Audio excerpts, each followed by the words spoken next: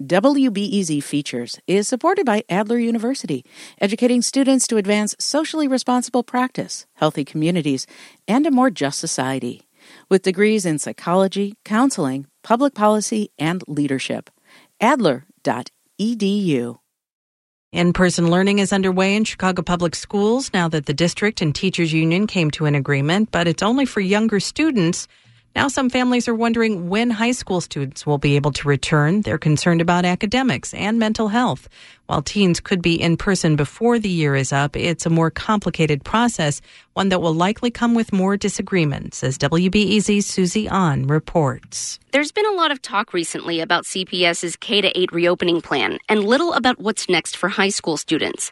CPS CEO Janice Jackson says that conversation will be happening soon with the Chicago Teachers Union. Every time we have a press conference and talk about K-8, I get countless emails from high school students and parents saying, what about us? What about us? Parents like Teresa Hayes say they'd like to see their high school kids go back in person, even if it's just for a few hours.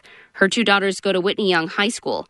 She says it's been a rough ride this year, especially for her youngest daughter. She's stuck in her room at a desk for a really long time, and she really is lacking motivation because she really responded well to adults that would nudge her. She says her daughter was able to pull off a decent report card, but it was only because she and her husband put in a lot of work. Even if it's just for the last 4 weeks of the school year, Hayes thinks it would really help for teens to go back. Just a hybrid where she had some accountability, where she had to look someone in the face and say, I didn't do my homework, anything. Many high schools in the region have remained remote during the pandemic.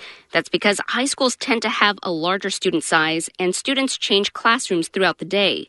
In addition, teens are considered adults in terms of how much they contract and spread COVID-19. This is a particular problem for which there is no universally agreed solution, and that makes it so much more difficult. That's Ken Wallace, superintendent of Main Township High School District 207 in the northern suburbs.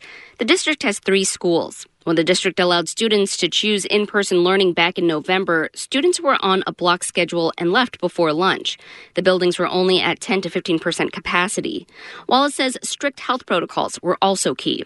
Now the district is introducing lunch and expanding the school day with the goal of getting more kids in the buildings.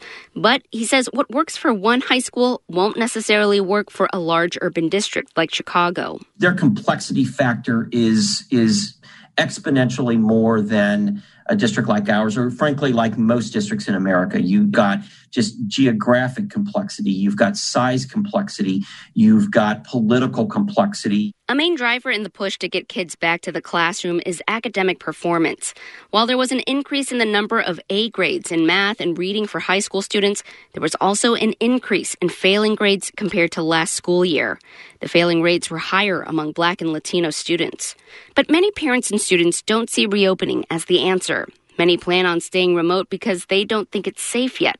Juday Smith is a junior at Kenwood Academy. Remote learning doesn't have to be a hard thing. It could be accessible. Students can pass.